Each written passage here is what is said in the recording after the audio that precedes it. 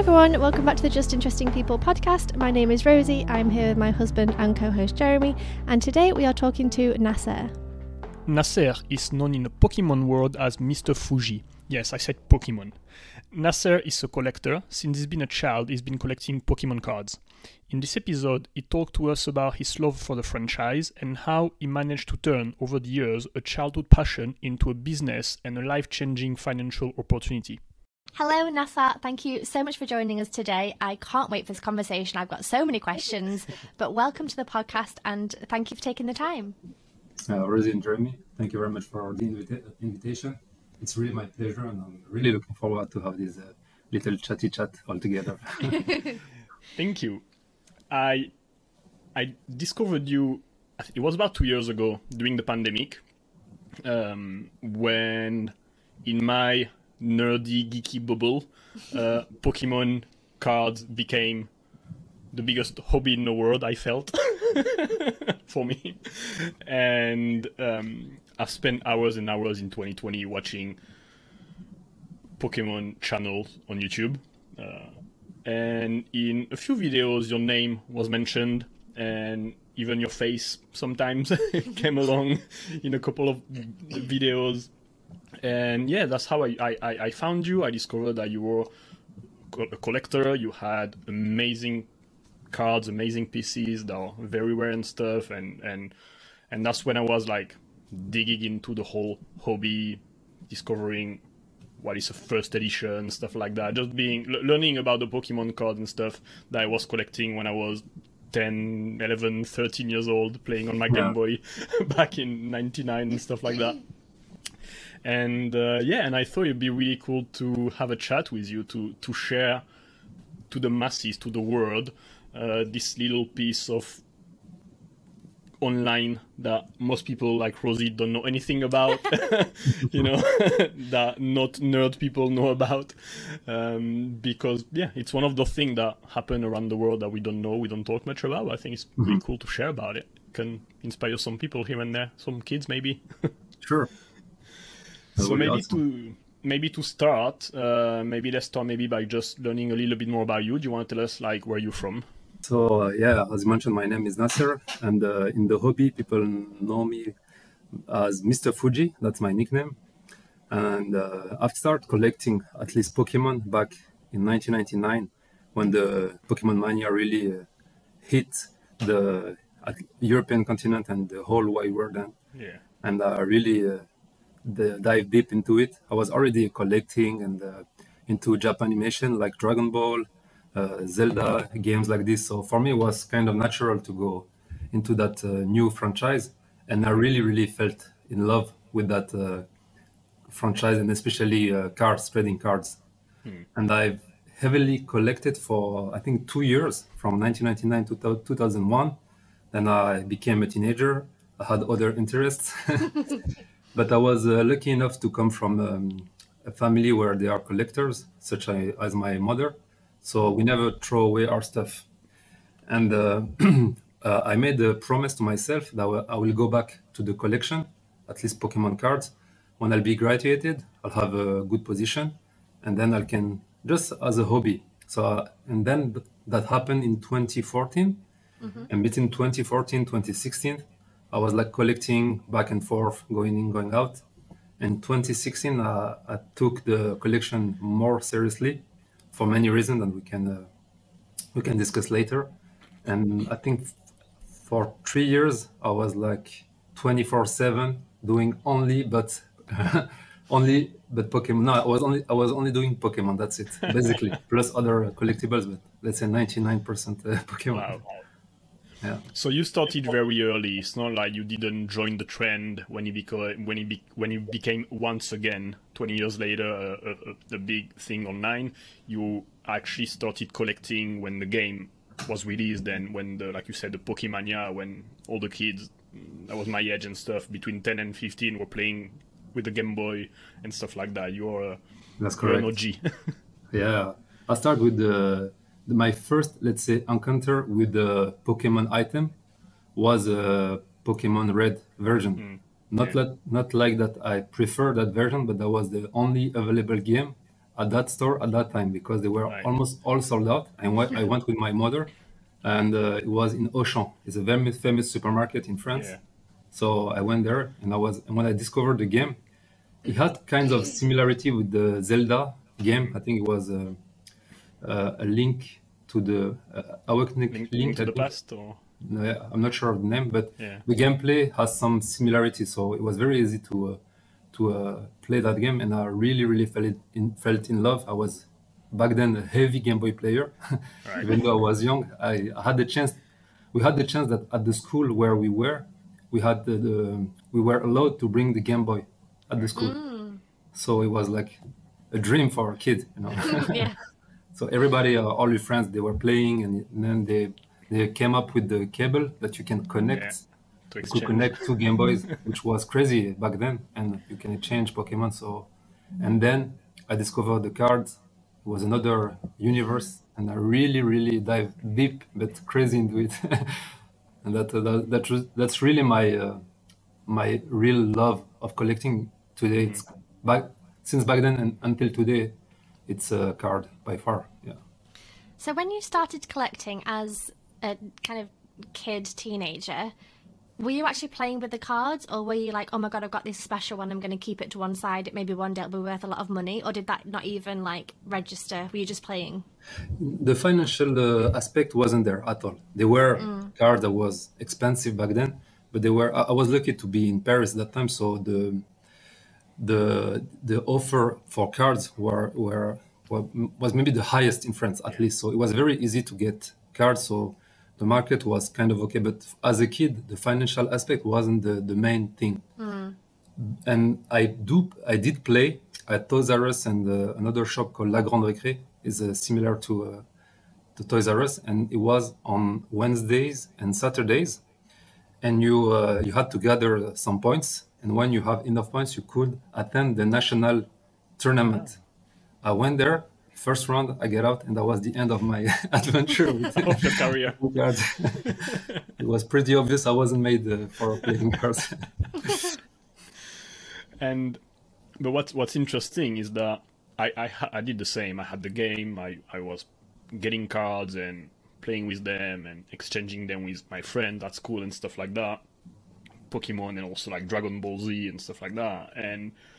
But when I went back home last summer, I looked everywhere in my house to see if I had some cards from back in the days, and I found a binder with Dragon Ball Z cards, but I didn't find anything about Pokemon. And because I think, the majority of people are probably like me. Once you grew up, you're 16, 17, okay, enough of that. That's going in the trash, and so many people threw away all those first edition, all those 1999 and early 2000 cards. Just, you move on in life. Next step, you're getting an adult, so you don't need that anymore. What inspired you to keep those cards? You mentioned about your mom collecting things, but Yeah. Basically, it's thanks to my mom. She's a collector. She used to collect coins, banknotes, phone cards was a huge thing back then in France. the cards that you were putting in the machine to the machine. Oh wow, They were even limited edition, things like that. I remember So that. Yeah. I remembered how she was also a heavy stamp collector. So it was really natural for me to collect. I start with coins, then cars, then figures such as Bioman. I don't know the name in English. Bioman. I don't know if you're familiar with I it. don't know. Yeah. It's like a kind of Power Ranger. Yeah. But another brand of it. Okay. Basically that's the Power Ranger, or the start of Power Ranger in Japan. It came from that. And when Pokemon came, it was natural that I will play with it, with the game.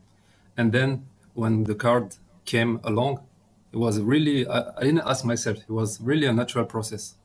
And I was lucky enough that we don't throw away our things. So we might sell, we did a lot of flea markets back then. So that's maybe the higher risk to see my things disappearing.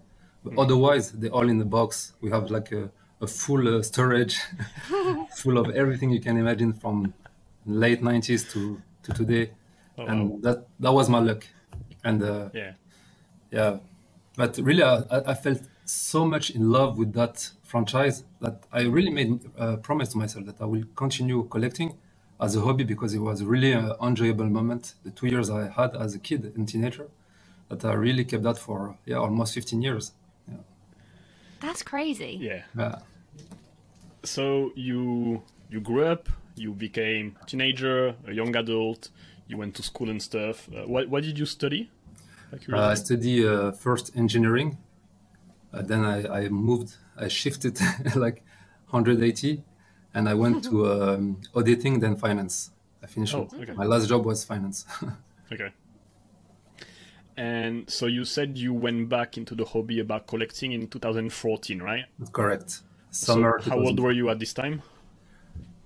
I was 28, 28, yeah. Okay. 28. I just got graduated when I was 27 because I pursued my study longer. I had to push longer, and then I got a job in December, and 6 months later, that was the start of the new adventure.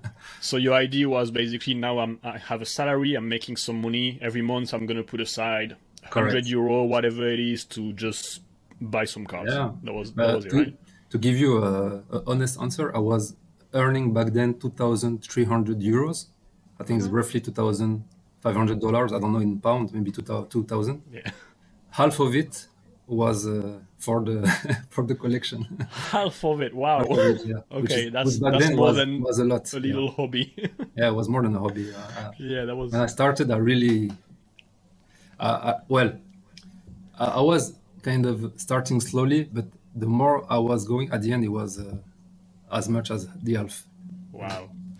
And did it start off as like wanting to get special cards, or was it like, oh, I know that if I get this card, I can sell that one? And like, when did it become a business? I guess is my A question. business, really, the question came in 2016. In 2016, Okay. because in 2015 I kind of quit my job, so I stayed 1 year without a job, and I was in the middle, at the section of two roads. Let's say, it's either I'll go back working, which was also a good option, or I'll start something new, and I'll start to build something that I really enjoy.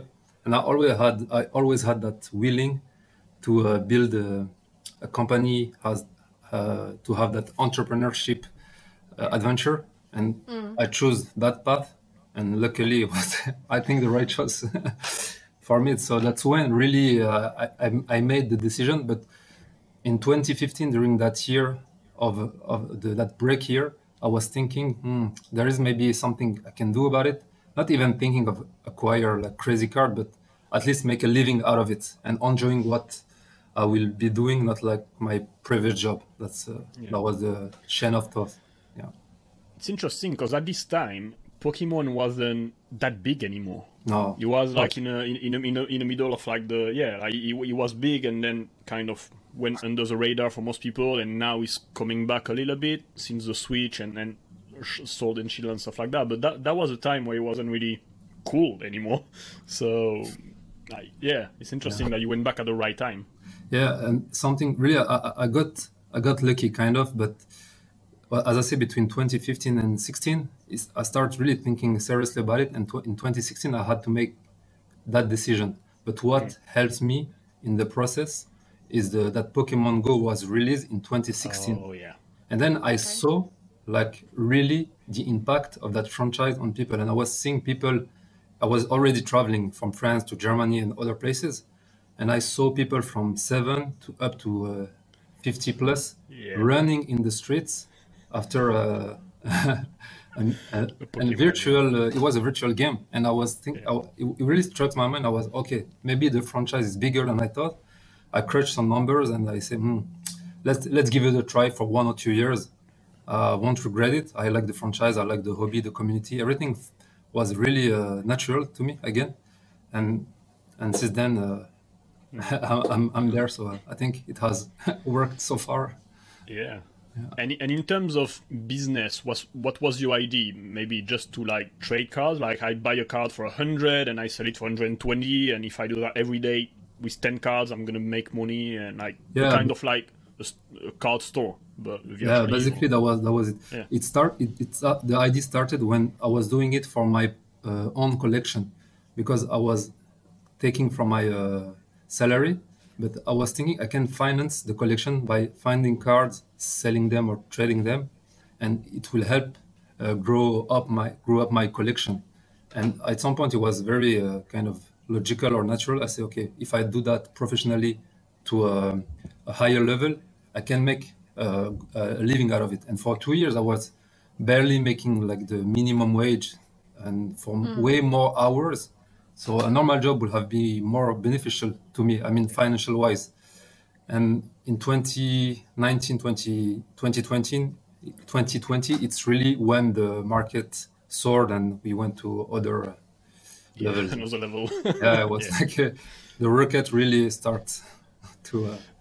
So at this time, when like from 2014 to 2016, when you were really digging into Pokemon and stuff like that, and when you had this idea about, am I focus on that and stop my career to literally become a real Pokemon collector and trader, what was the people around saying about that?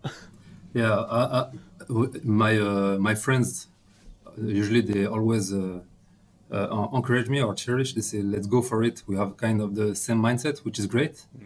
My wife, she always wants me to be happy. So as long as I'm not doing something stupid, she'll be okay with it. And if I make a living out of it, it's okay. Even though it could have been struggling sometime. With my mother, it was way more difficult. When you think of it, she's the collector, like the main collector in the family. But for her, it was, and he's still, and it was always a hobby for her. Right. Everything. So the thought of making money out of that, it wasn't something really natural to her. And I was quitting a very good position and a excellent career that was just ahead or just in front of me. And but at some point she understood that I was really happy, and I really enjoyed the process and the entrepreneurship adventure. Yeah. And but she don't know how much my collection can be worth or something, but she knows that it's working for me. So now she's happy. Yeah. But that was the hardest person to convince. You say about your wife wanted you to be happy as long as you don't do anything stupid, but I think a lot of wife would have say, this is really stupid. Yeah. Come on, Pokemon, are you serious? Like, I was lucky with that.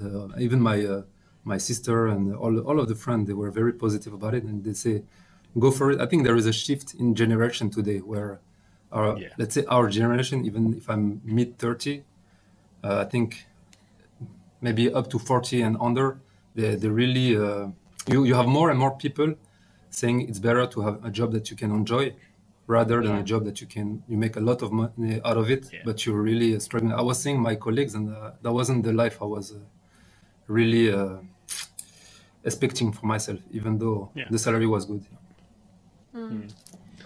And was your wife interested at all in Pokemon, in the collectible things at all, or just No, not at all. No. She do like she does like Pokemon, no Sailor Moon, but that's pretty much it. All right, okay.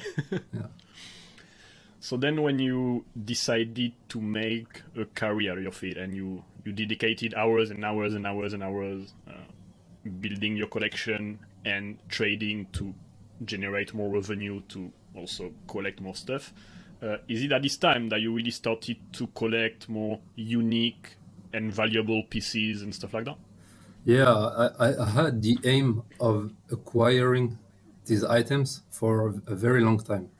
Even as a child, I was lucky enough to discover those cards back then, the big cards, especially the Japanese one, because I was in Paris mainly, and in Paris you have a shop.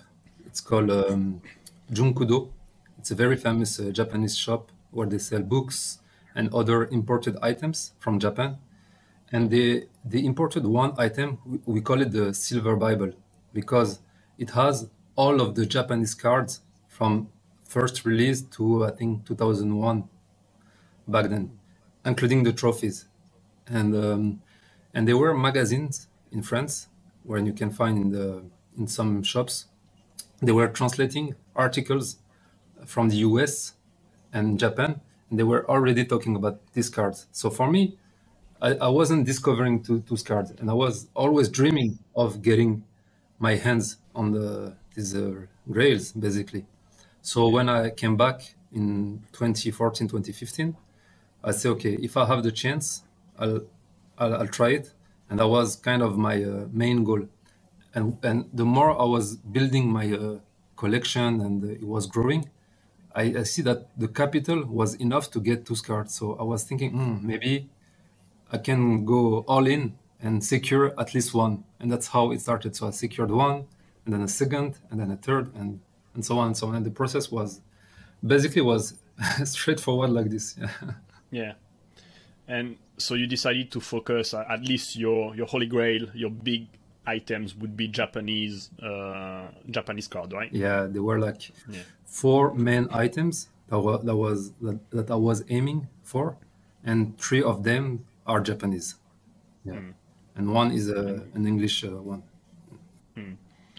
And so maybe just quickly for people that don't know anything about that, for the question I'm going to be asking. So basically, I don't know, for the people listening or watching, when you were a kid, you could buy cards in any store, and you had just the card, the cardboard.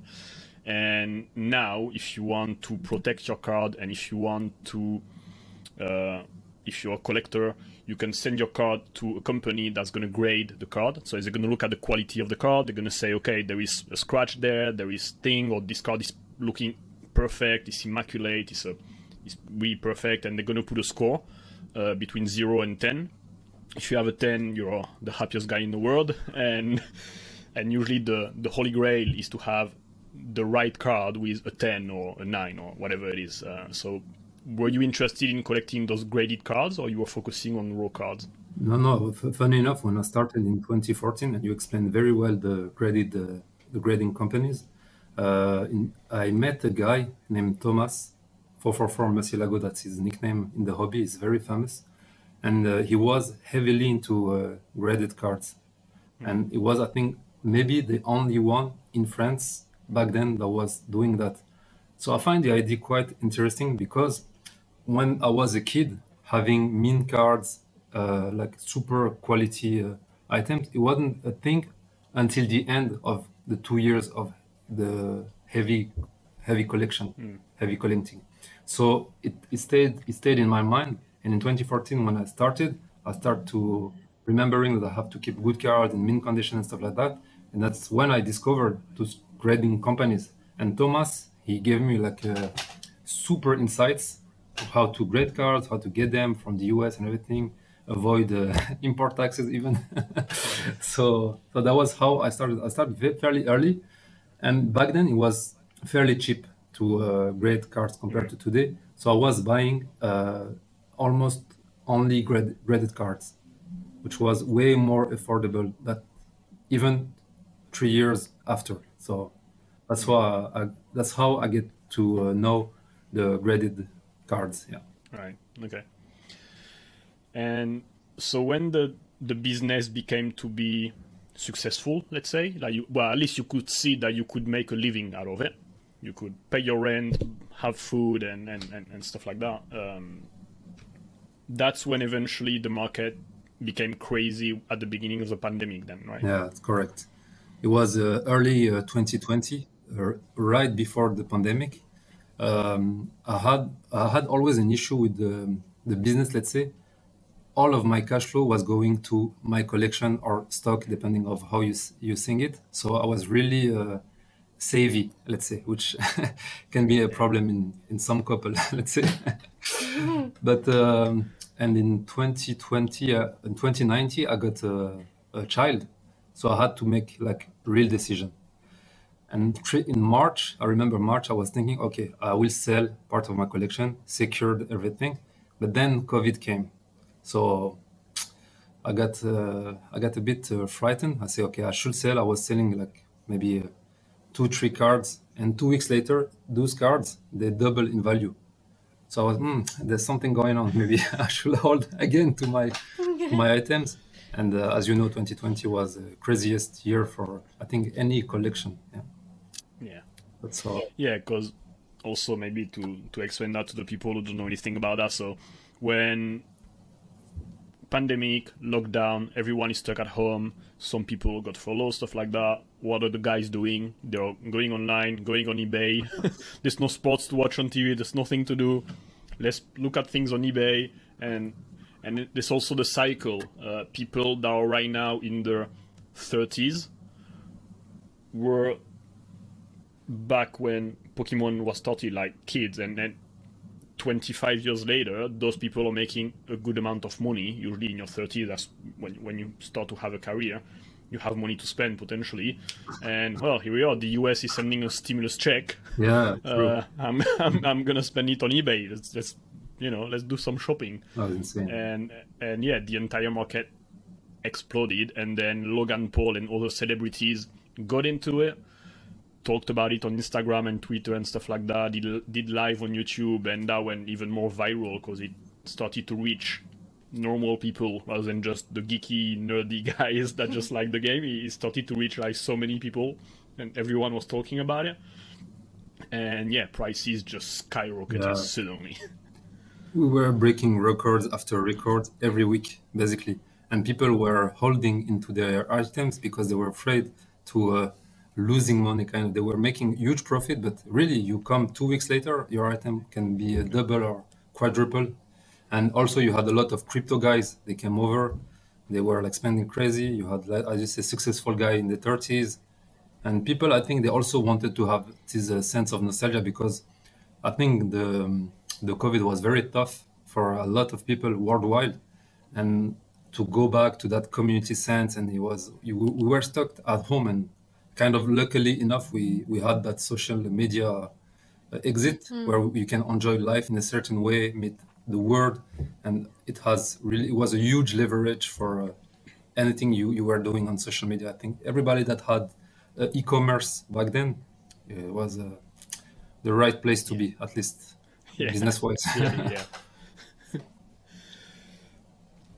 So when did you realize that what you were collecting was becoming financially something like crazy, you know?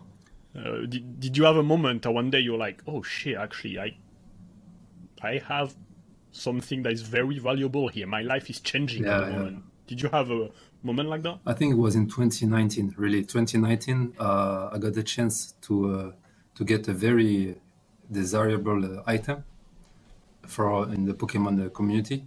And at some point, the value matched the price of a flat next to where I was living. And it's not like a crazy flat, but still, you see, imagine you have like a little piece of cardboard, credit card. It's still thousands and thousands of dollars. Basically, you have like a credit card size item that you can trade. I'm summing up, but the idea is like this, and you get a real flat, and the flat is something for, I think, the majority of the humanity. That sense of security, since I wasn't owning any real estate, so for me, coming like from a modest background, it was crazy, and I really realized, okay, so it's becoming serious now. Like I knew there were a potential, but when it's factual, and you see the value what people were offering you, and serious people say, oh wow, okay, so it's happening now. Yeah. So yeah, in 3 years, that's how everything came to, and in 2020, 1 year later, it was over. Yeah, it was a very big flat then. Yeah, it was a building. And so when you got serious about it, you were becoming again successful, prices are going up.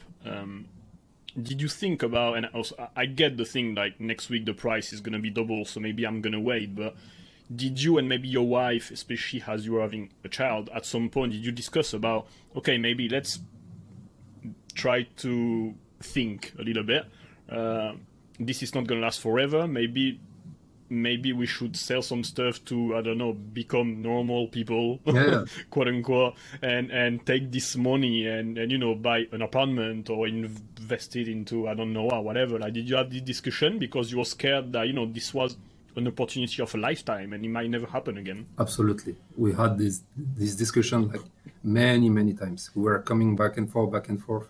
And it was crazy because for us, like the majority of people, we were working, planning to get a mortgage, and in one move you can get what people who are waiting for 20 years, 25 years. So for us, we were really realizing what's happening. So we were going back and forth. But the idea was, so what's the risk with that, let's say, investment, if you call it that way? It's either it goes up like crazy or it loses the value. But luckily enough, I was winning to an extent that even if it drops, I was still kind of winning, I was missing maybe some square meters if we talk about a flat. Yeah. But I was already winning, so it will be I don't know how you say in English, but it was un manque à gagner, as we say in French. So because also the way any market actually involves is that it goes up, but when it drops, usually most of the time it doesn't drop back to where it was at the beginning. So it's always eventually like going up like that. So even if the market drops, you would have made a profit because you got in so early in the game. Correct. That even a bad day would be a very good day in the grand scheme of things. That's it, yeah. It's about perspective. Yeah, we reached some levels that normally in any market, it wouldn't drop under that. And unless it's a crazy recession or something even worse happen. But it was pretty sure I was like in a good position. And then I was like kind of gambling. I said, okay, let's continue the adventure and see what happened. Because I was aiming for a certain date or a value. And if I can reach that point, that's where I will make a decision. I'll take a decision. Like I'll say, okay, either I sell, trade, or do this and that. And luckily enough, I pursued the fight. Yeah. Can I ask you about money? Yeah, sure. Or is that a no-go? No, you can tell. I'll try my best to answer. Like, you can say no if you don't want to answer, but what's the most amount you've spent on a card? Because to me, it's like crazy that people spend money on this. Yeah. I know I can see it's valuable and you can then, it doubles in value and things, but I can't imagine ever spending more than £5 on a card. Yeah. So I'm just wondering, like, what's the most that you're willing to say that you've spent on a card? I will answer that, but to continue what you were saying, when I started, I really felt very awkward spending money on a card. And the first time I was paying a card more than 100 euros, I was like, what are you doing? It's crazy. Really, I was feeling very bad. But then it was okay, but it was really tough at the beginning. So money was talking just about money. The highest paid was 50,000 euros, which is a very nice car if you compare. And the highest trade I've made is 350,000 USD. So if I had sold the item, that's what I would have paid the card. So yeah, that's. So you bought it for 50,000, but it was worth 350. No, I bought cash-wise. I bought an item 50,000, and another item I traded it for 350. So the way was either you pay 350 cash or you give me two items that are worth 350. So right. Was that the Bloody Pikachu hell. Illustrator? That was the Pika trophy number 2. Yeah. That's big numbers. Yeah, it's huge numbers. Like for someone like me that doesn't get it, like I don't watch Pokemon trading. I mean, those are YouTube big numbers things. for anyone anyway. Yeah, Like, but whether you understand it or not. Yeah, but especially because I don't understand it. No, yeah, I get it. I'm like, what? Well, maybe just to give some context, actually, why are those cards so valuable? Can you explain that? Yeah, you mentioned it already. Pokemon today is the biggest franchise by far. So you have like big franchises. I don't think people realize No, that. I wasn't even myself realizing it because you don't want to be too biased and you're so into it and sometimes you don't see the surrounding. So for you, it's natural. That's why I mentioned many times. It's really a natural process. And I enjoy what I'm doing. I'm not thinking too much, or even though I crush numbers, and you have to, because when you arrive to that extent, you have to be a bit careful, of course. And when I realized that Pokemon is a huge franchise, but beating Marvel, Hello Kitty, Disney, Batman and stuff like that. I was okay. So it's something really crazy. And those items, they are very rare. Like for example, the Pika officially, there are only 4 of them. And my idea is to compare what's could be similar to Pokemon. And we had like sports cards, which is massive in US and a bit in Japan, other countries, and comics. So you had that background and feedbacks from former collectors or even collectors that are 40 or 50 years old, and they give you really good insights about that. And you cannot always compare, but at least it gives you a good approach how you can secure some item. And for me, it made totally sense that I have to acquire as soon as possible these cards. And you see today you have like a huge celebrity such as Logan Paul, Aoki. You have crypto guys; they're making millions. They're going heavily into that. So that was the idea. Yeah, as simple as that. Yeah, because I mean, whatever it is in the world, if there's only 4 items, you can bet that there's at least more than 5 people in the world who are gonna want it. You know, we tend to forget that there's like 7 or 8 billion human beings. Yeah. When something is there's only 4 items of anything, it can be anything. You're gonna have more than people looking for those items because you have people that likes to collect anything.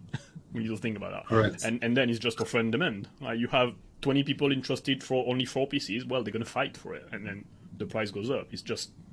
It's like when Ferrari releases a car and it's only 20 units or 200 units, right? Like all the rich people wants to buy it, and the price go crazy because it's a limited edition. And yeah, Absolutely, whatever the item is just the way the world works, I guess. Yeah, and also I was thinking, our generation will they like sports cards, comics, even art like Van Gogh, Rembrandt, things like that? I say maybe not. I'm exaggerating the comparison, but Yeah, that was the idea. And today we see that people from 20 up to 40, they really enjoy Pokemon as a art, collectible, investment, whatever. And it makes totally sense but you have to really read a lot, gather as many information as you can get to really have a huge spectrum of what could happen. You never know for sure. Nobody knows for sure, but it helps to measure the risk you're taking. That was the approach I had back then. And yeah, I think that's the thing is when you just said then about it becoming an investment, and I think once you switch your mindset from being like it's essentially a kid's toy and it's a card to then it's an investment and it's a business that's actually making money, like that mindset switch doesn't really matter what you're selling so long as you're buying something at a certain price and selling it for more. It's a business and it doesn't really matter what it is. And it's interesting we said the word investment because I can now kind of understand it a bit more because you know the value that certain things are worth. So if you're buying it for less and then selling it for more, well then it is an investment. And it's it's interesting you use that word. It kind of like switched something in my brain a little bit. yeah. You have people, they wanted to protect their capital, so they're buying gold, watches, cars, whatever, and they say, okay, I can enjoy Pokemon and at least protect my capital, my money, and everything. So that's the chain of thought that people, I think, from our generation, a bit older, they were Yeah. they were doing and making, and yeah, that's how Yes. it came. And when I was saying that I feel very uncomfortable spending money on items, what helped me, what helped me back then is okay, I'm not losing money at least. Yeah. So because it was I was very uncomfortable, way more than you think. So it helped me. I said, okay, at least I can enjoy a hobby. Like I really enjoyed it. I was learning everything, but that I forgot and more. And I was kind of saying, okay, my money is safe, and that's a good way of enjoying the hobby from my point of view. I wonder what's your relationship now with the cards and the thing, because what started as a pure hobby, I'm just gonna collect that because I like it, with no financial interest at all. It doesn't matter how much value I have. I just like to have those cards because they make me happy. But then at some point, because your collection became so big, it's becoming a financial asset in your life, and you have this. you know, like your heart and your brain, right? Like my heart is like, I love those, I really enjoy them, but your brain is like, dude, this is worth hundreds of thousands. This can be life changing. You sell that, you put it in a bank. That can send your kid, you know, to this school. That can help your mother do that. Like, how do you manage this, relationship between this is something I enjoy and I collect because I like it, and the financial side of it? Yeah, it was funny enough. It was a long process through the years, even though I knew the answer. But to accept it and like integrate it, let's say, okay, that's the thing. You mentioned something very accurate is life changing. When I saw that the collection was really could be life changing, I was okay. Now we have to be less, not less passionate, but we have to take some hard decision as a collector. And I was discussing with fellow hobbyists from many horizons, Pokemon, Yu-Gi-Oh, Dragon Ball, you name it. And one guy told me, okay, I give you an example. You have your collection, you sell it, you buy a house, you'll be sad because you sold your collection. But every time you see that house, you remember that collection and it's part of it, kind of. And you can restart from zero and it will give you a security. Tomorrow you have House of Cards. It's not a security. So I think at some point, because I was also kind of, when I reached that level, then it was fairly clear to me.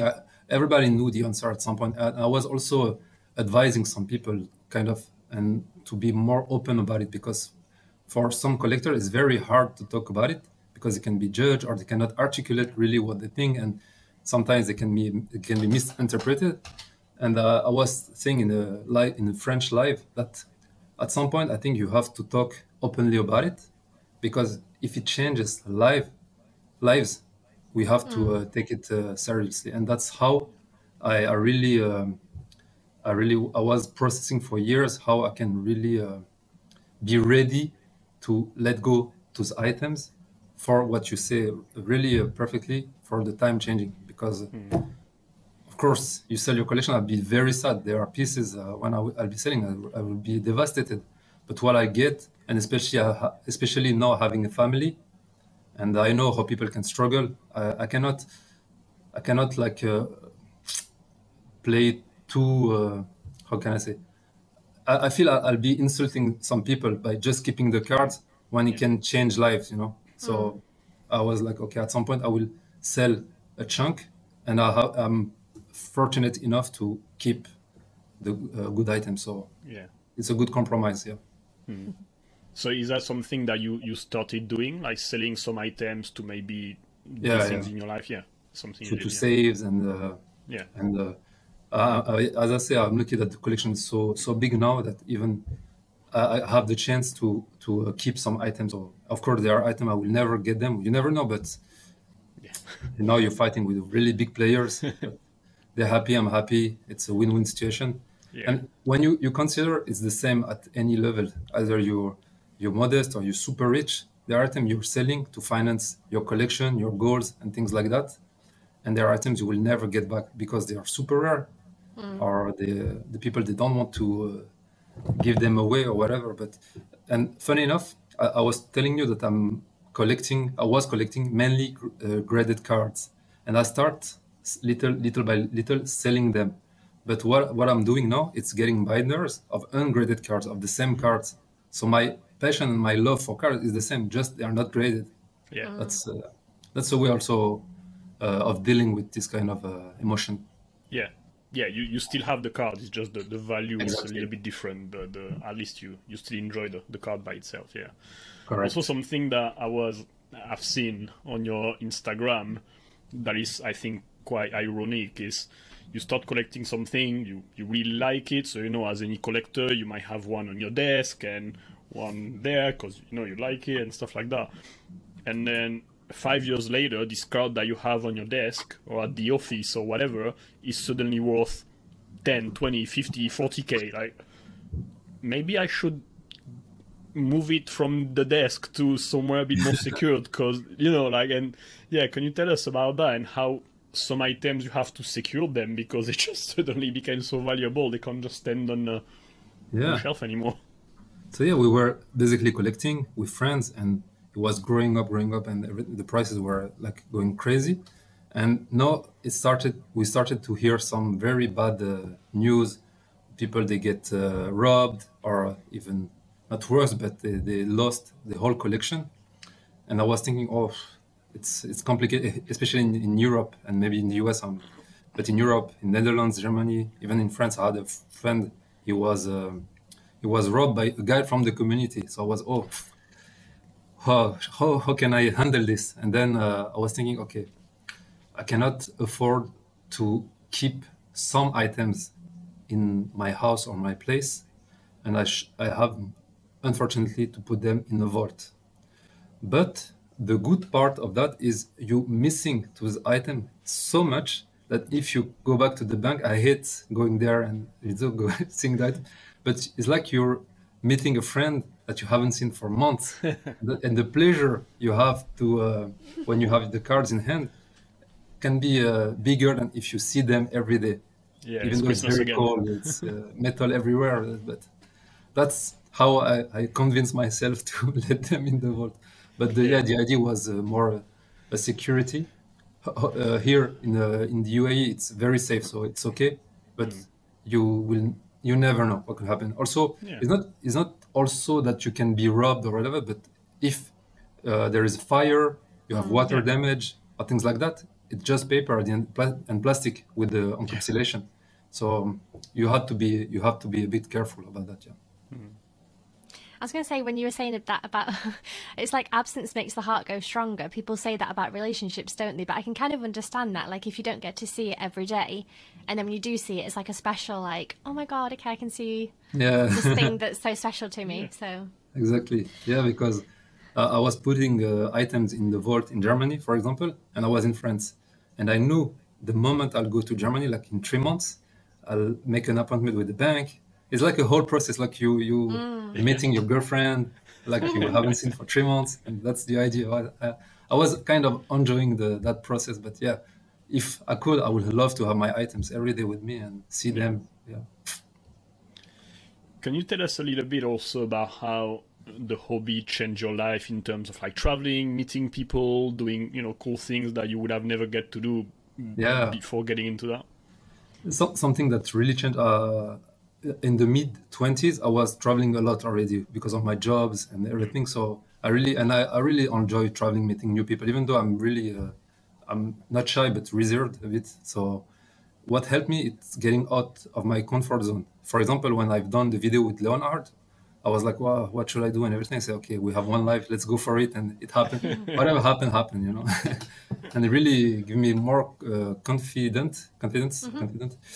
With that, I get to meet very inspiring people. They give me great insight, help me with my goals. Either it was collection, we were building projects that are revolving around the community, the hobby, and everything. So that's a new way of enjoying the hobby. So every now and then there is a new project that's maybe not collecting cards, but I don't know, building a new company, creating events, going for video, like you, meeting you, doing interviews. Yeah. It's something I would have never thought. I was very shy to do that. So yeah, that's how the hobby is helping me today, kind of. So everything you've talked about so far is physical products. Have you got into the NFT space and started purchasing digital money and digital art and things?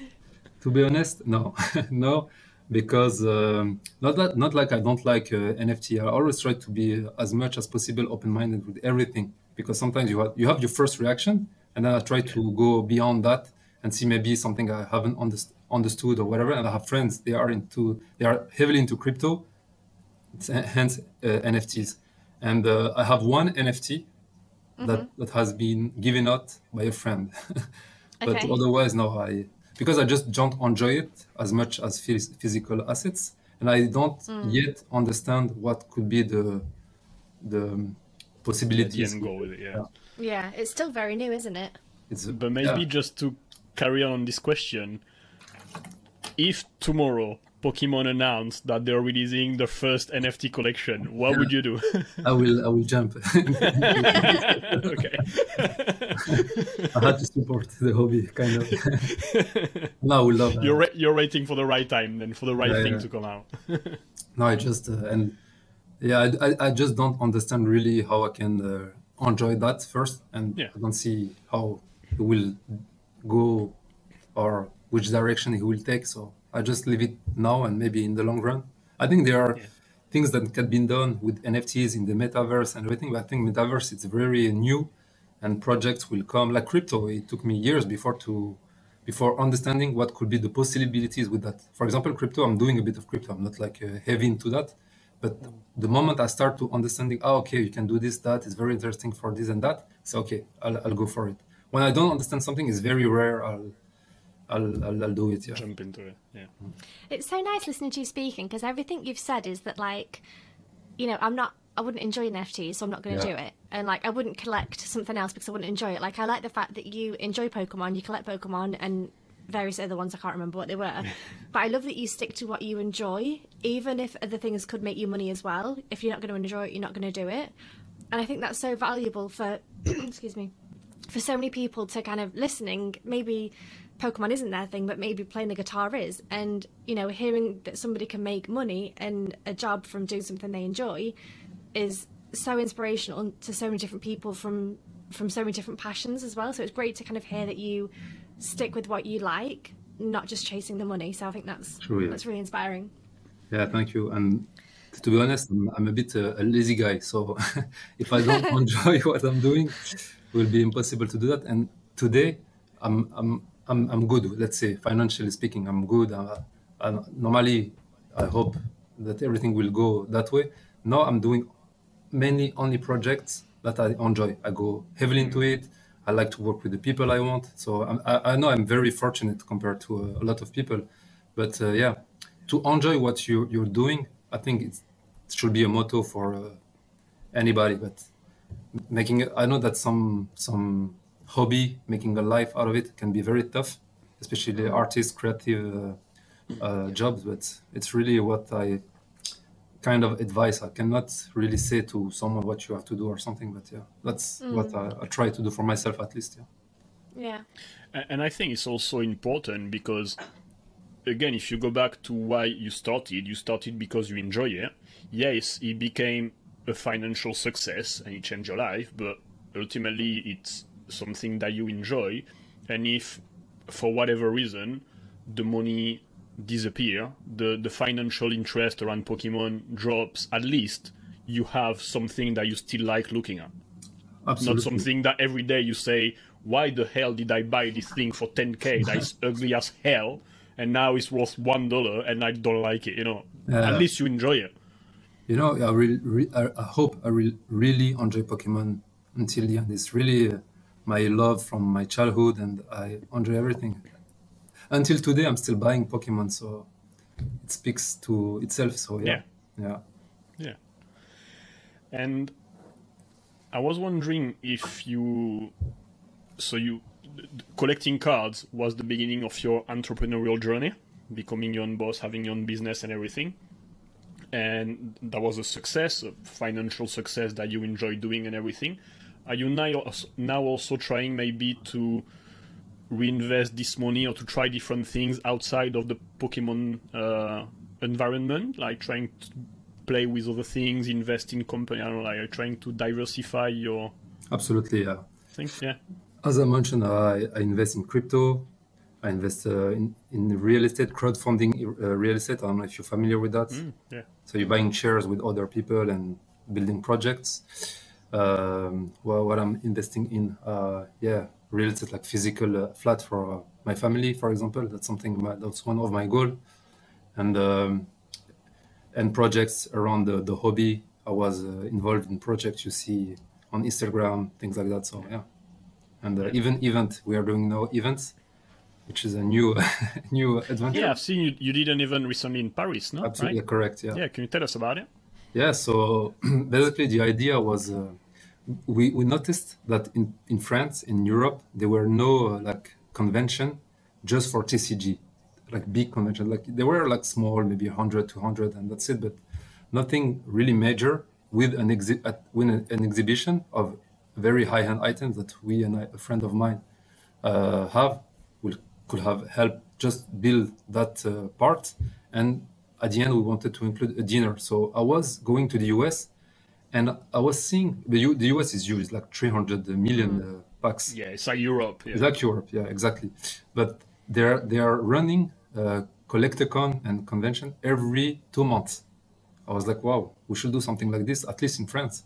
And that was one of my main goals with some friends. And in 2019, so we had 3 years ago, we were thinking, okay, now let's go. We'll build something. Then came the international problems we know. So in 2020, we have to wait. 2021, we had one day that has been canceled. Early 2022, same. And 23rd of April last month, we had that convention that event that was combining during the day from 9 to 4 p.m.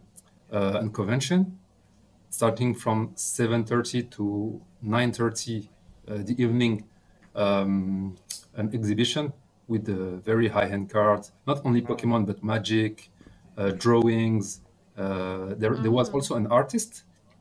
He has done very beautiful art, Pokemon related, and he was selling NFTs. That was something that we wanted to kind of surf on the wave. And at the end of the day was a dinner, and we were lucky enough to welcome for the convention almost 600 people during the day, Wow. and 180 people for the dinner, which is almost 800.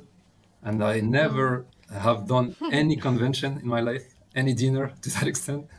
I'm very bad at cooking, so it was it was a blast. Everybody enjoyed, and after 2 years of COVID, I think people Yeah. really wanted to meet people in real life, and we are so active on social media. And I know guys for years. I know their life, family, children, grandmother, grandfathers, but I haven't met them in person, which is weird when you think of it. Especially our generation, born in the 80s and 90s, we were meeting Yeah. in person, and in that event, really, we felt like a family, like not even a community, but really like a family. And we met people like we knew each other for years, and that was really what I wanted. And yeah, that was a success in that way, at least. Yeah. I think it's a really cool message also, because I think, you know, in the world, like, especially when you're a bit young, you like something that might be a little bit different than all the cool kids at school, and you feel, you know, alone, you feel like the weirdo or whatever, and maybe if you live in a small town, you don't have anyone else enjoying this hobby that you like, and you struggle to find people to make friends. And it's amazing that those, obviously, social media, internet, we can have online. Now, I think you can be interested in literally anything. You will find a community online of at least hundreds of people Yeah. about Yeah. literally anything. Like, you can think about the most absurd thing. I'm sure you will find a bunch of people in the world that will like it as well, and you can find your friends that you can't find in your town because, yeah. And this is the beauty of internet and stuff like that. Absolutely, it opens doors to a new world, and as you said, you can. It's endless. It's endless. You can discover everything, cultures, collection, hobby, adventure. Wow, that's the very very good part about internet and social media. Yeah. Yeah. So maybe just to finish the episode, what I'm gonna ask you a few questions, and when I will edit the episode, I'm gonna pop things on the screen so people can see what we're talking about. Okay. But could you maybe tell us, like, and I'm not gonna speak about financial value. It's more like your heart more than your brain. What are like your three most precious dear card that you will try to hold on, or well, items actually, because there might be boxes also. Yeah. But like your three most precious items that you have in your collection, and I'll try to pop them in the screen. Yeah. Cool to see. There are items it will be difficult for you to put in the screen. Is all the gifts that people gave me throughout the years. That's something I will keep forever. Either they're very cheap or expensive. That's I hope I can hold to them for years. And there are two items that I really enjoy. There is one is a Shining Gyarados, the Japanese version.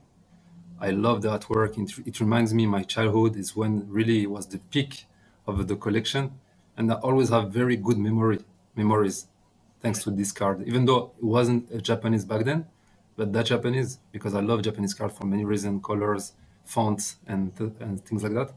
And the second one is the number 2 Pika for what it symbolizes, not for the card itself, but for it's like Ash from Pokemon. He got the last badge from the last trainer, and that was the feeling I had. Really, when I got that card, I feel like a sense of accomplishment. I say, okay, I've reached the top of what I was aiming, and now I'm feeling complete in that sense, and now I can kind of enjoy the life more slowly, and yeah. Yeah, that was the big vision of your collection is I want this item, and yeah, that Exactly, makes sense. yeah. That's cool. The first answer is amazing though. All the items that you got from the people that you meet. This is Yes, I love it's- that. And maybe on the same theme, like if you could get your hands on 3 items that again the value of them doesn't matter if they cost 10 million at the moment. Like if you could get 3 items delivered at your door tomorrow, Yeah. which one would you pick? Yeah, I would love to complete the Pikas because it's a first, second, and third place. I have the second place, which is for me the one of the best set ever. And there is maybe my main goal, and unfortunately will be crazy money. It's an original art of a base set of the first Pokemon set drawn by artists, and something that you can find for Magic, for Harry Potter, things like that. But for Pokemon, never there been one art that has been even disclosed. I think just 3 were in the London Museum at some point, Wow. and it wasn't even the finished piece. So that will be like, as a collector, not it's worth crazy money. We cannot deny it. Yeah. That's something I will keep for sure, because That's really cool. you cannot, for me, you cannot beat that. So I've met artists, they sign things. So yeah, that's something I will really enjoy. And another thing I like prototype. I would love to see the first ever prototype of cards, and I would love to have at least one of these. That would be crazy. Yeah. Yeah. I've seen a card on an app that I'm using on Rally where on the front you have Blastoise and on the back it's like a Magic the Gathering Yes. at the back, and I think that was a prototype that like a misprint in the factory or Yeah, you're totally correct. Stuff That like they that, were right? starting Yeah. to printing and testing the colors, font, position, and everything. And there was Wizard of the Coast back then that was in charge of printing Pokemon cards for the non-Japanese market and non-Asian market, let's say. And they were successful with Magic. So where they were doing just using Magic uncut sheets and just printing Pokemon over it. And some some stuff they kept that, and lucky enough for them because it's crazy. But for me, it's not something I will really enjoy. I want to really have like the Japanese first ever prototype. That will be yeah. I will be more than happy. Manifest it, put it out there. You never know what's gonna happen, right? Never know, yeah. Because like it's interesting. You're saying, financially speaking, this is something I'll never be able to get. But I'm sure if we would have had this conversation 10 years ago, let's say in 2014, when you started collecting again, I don't think you would have ever imagined that it would be possible to have some of the items that you have now, right? No. You would have been like, I'll never be able to spend that much money on those cards. No, it's crazy because sometimes it's really a matter of luck.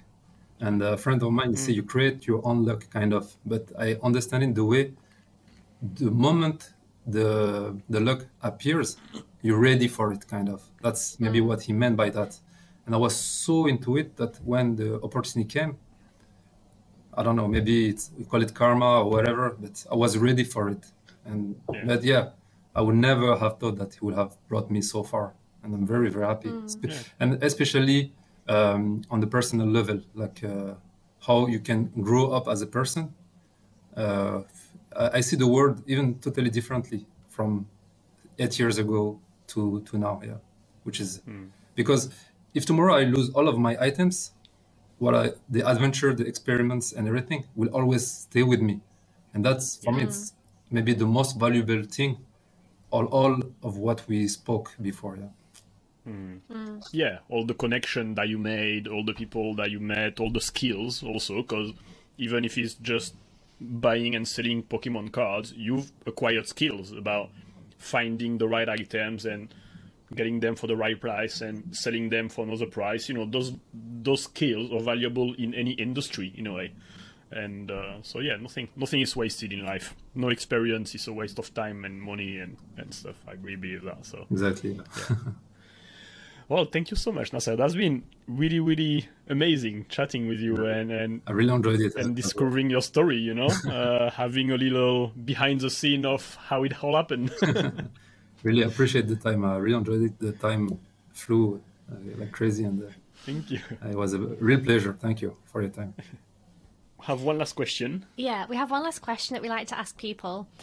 I'm interested to know your answer for this. I Yeah. think I already maybe know, but I don't know. So our question is, if you could speak to anybody who is famous or not, and they can be dead or alive, who you think would be the most interesting person to speak to, who would you choose and why, and what would you want to talk about? Wow. Wow. Give me a second. Yeah. Take your time. Who I will meet? I have no clue, really. So many inspiring people. Too many options. Yeah, it's one person. Wow. I have no answer. I don't know if it's possible to have no answer with that. What's coming in your head? Is it Pokemon related or not, If for a it's start? Because I was thinking maybe the creator of Pokemon. I don't know who that is, but Yeah, one of the main artists for Pokemon is named Ken Sugimori. I would love to meet him because he has drawn the art that you saw in merchandising, in very famous cards and things like that. And it was, I think for me, it's kind of the spirit of Pokemon. So I would love to meet him for that. Sometimes they say don't meet your heroes, but I would love to meet him. But historically speaking, no, there are too many. I cannot pick one. I would have seen Michael Jackson. I would have loved to meet him, but I don't know. Just that's an I interesting like one. this one. yeah, No one ever said Michael Jackson before. No. Yeah. just music-wise, Yeah. of course. Yeah. Well, thank you so much. If people want to see what you do, get in touch with you, say hi, see a little bit of your collection, what's the best way to find you and to reach out? Yeah, the social media I'm using the most is Instagram. So you can reach out to me to my account to my account. It's Mr_Fuji_, and just shoot me a message. Sometimes I take time to answer, but I will always answer. That's something I will always do. He does. I can attest on that. He did. Yeah. Thank you for your patience. That's all right. Thank you. Thank you so much for your time once again. Really appreciate The it. pleasure is all mine. Thank you so much. Thank you, guys. We will make sure that we leave all of your links in the description box in the show notes. Make sure that everybody has subscribed and following and do all of the things. Thank you so much for listening or watching on YouTube, and we'll be back next Wednesday with a brand new episode. Thank you so much, Nasser, for telling us your story, for sharing all of that information. I've learned so much. So thank you so much. We really appreciate it. Thank you. Bye. Thank you. Bye bye. Take Thank care. you. Bye. Bye.